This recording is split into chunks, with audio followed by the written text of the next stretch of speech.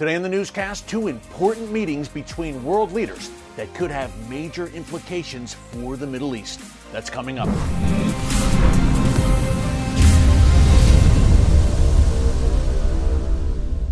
Hey folks, Eric Steckelbeck here. Welcome to the Watchman Newscast. We mentioned on yesterday's newscast the meeting in Sharm el-Sheikh in Egypt's Sinai Peninsula yesterday, Monday, September 13th, between Israeli Prime Minister Naftali Bennett and Egyptian President Al-Sisi. Now, according to all reports, it was a very warm meeting. It went very well. We'll talk about it more in a second, but before I do, I wanted to bring another important meeting that took place yesterday to your attention. It didn't get the same type of mainstream media coverage, surprise, surprise, but in many ways it was every bit as important as that Bennett Al-Sisi meeting. Vladimir Putin, the Russian leader, met with Syrian dictator Bashar al-Assad in Moscow, and essentially it was a victory lap. Assad prevailing in the Syrian civil war, now controlling some 90% of Syrian territory, with a big assist, of course, by the Russian regime of Vladimir Putin. Rewind to, hard to believe, 6 years ago, September 2015, when Russian forces entered Syria and turned the tide of the civil war there. Folks, if you remember, Bashar al-Assad, his regime, they were on the ropes.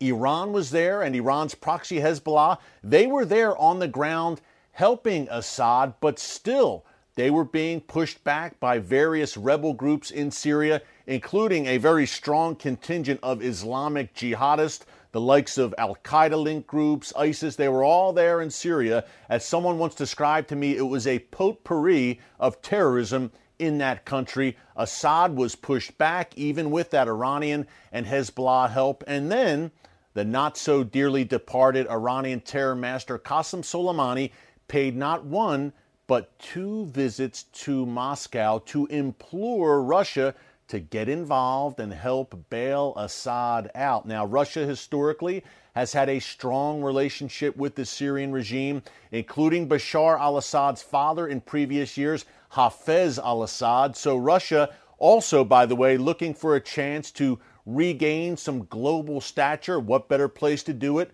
than in the world's most pivotal region, the Middle East? So Russia gladly took the bait and came on down to Syria, and that is where they remain today, 6 years later.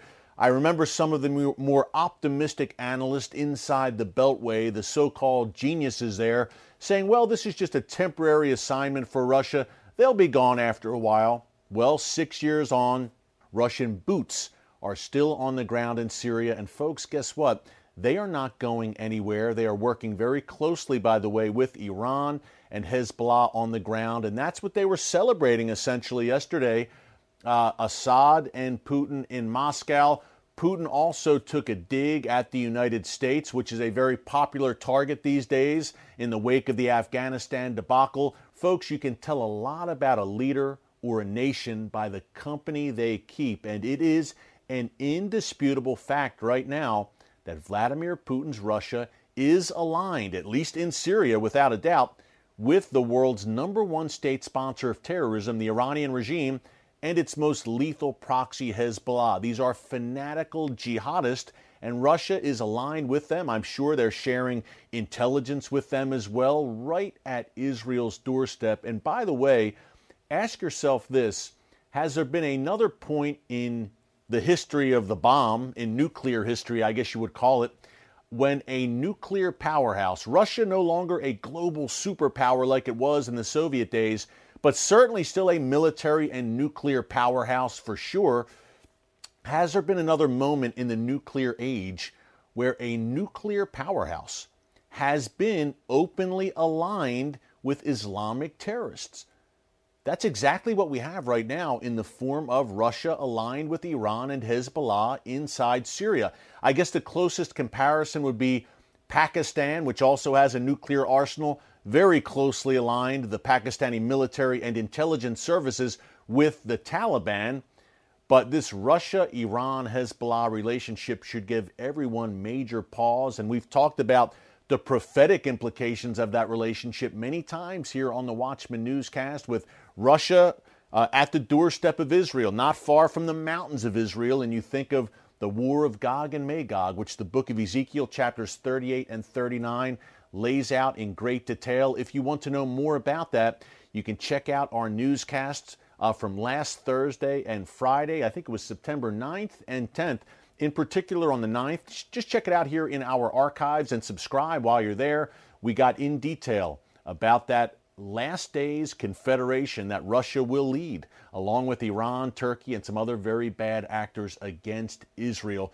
So check that out as well. But hey, a very precarious situation clearly right now at Israel's doorstep in Syria, which makes the timing of the other big meeting yesterday, Monday, September 13th, between Israeli Prime Minister Naftali Bennett and Egyptian President Al-Sisi even more crucial. Now, this was their first meeting, and it was the first visit to Egypt by an Israeli Prime Minister since 2011. So a decade has gone by. A lot has happened clearly in that decade, and it was good to see this productive meeting between President Al-Sisi and Prime Minister Bennett. At the top of their list in the conversation was the Hamas situation in Gaza. Over the past few days, we've seen still more rockets launch out of Gaza into southern Israel. So Bennett and Al-Sisi talked about how to contain that situation, how to maintain some kind of security stability in this Hamas-ruled enclave known as Gaza. Hamas-stan, some have called it.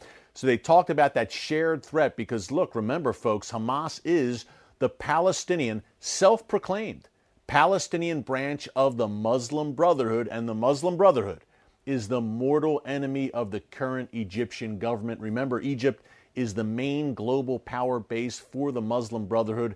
Al-Sisi has a strong interest in keeping the Brotherhood at bay, whether in his own country or beyond, certainly in Gaza, which is to Israel's northern doorstep. So they discussed the shared and mutual Hamas threat and, of course, the Iran nuclear threat. What I see lining up right now, folks, is something I call the sheep and goat nations. Ironically enough, this is actually tomorrow, September 15th, the one-year anniversary of the Abraham Accords, those historic peace deals between Israel and the UAE and Bahrain. I was there at the White House for the signing ceremony. Pretty incredible day that I will never forget. But I think what we see shaping up is pretty clear. On one side, we have Israel and the Sunni Arab nations like the United Arab Emirates, Bahrain, Egypt, Jordan, and Saudi Arabia. And then on the other side, we have that Iranian axis. Iran, Hezbollah, Hamas, Palestinian Islamic Jihad, the Houthis in Yemen, those various Iraqi Shia militias, the Assad regime in Syria, Turkey working with that Iranian axis from time to time, but also working from time to time independently for its own radical aims.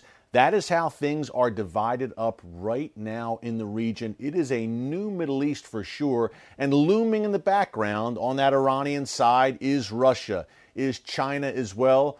On the Israeli Sunni Arab side, you would say historically the United States, the West, but folks, to say the debacle in Afghanistan was a major global game changer is an understatement. So we'll see how much these nations feel they can rely on the United States right now. My guess is not very much. Hey, the good news is God Almighty still, yes, still sits on the throne. And when it comes to Israel, even though Israel is surrounded indeed by a ring of fire on all sides and a nuclear powerhouse in Syria in the form of Russia, the God of Israel neither slumbers nor sleeps. So be encouraged. Take heart. Hey, thanks so much for watching us here on the Watchman Newscast. Until tomorrow, God bless you. And remember, never hold your peace.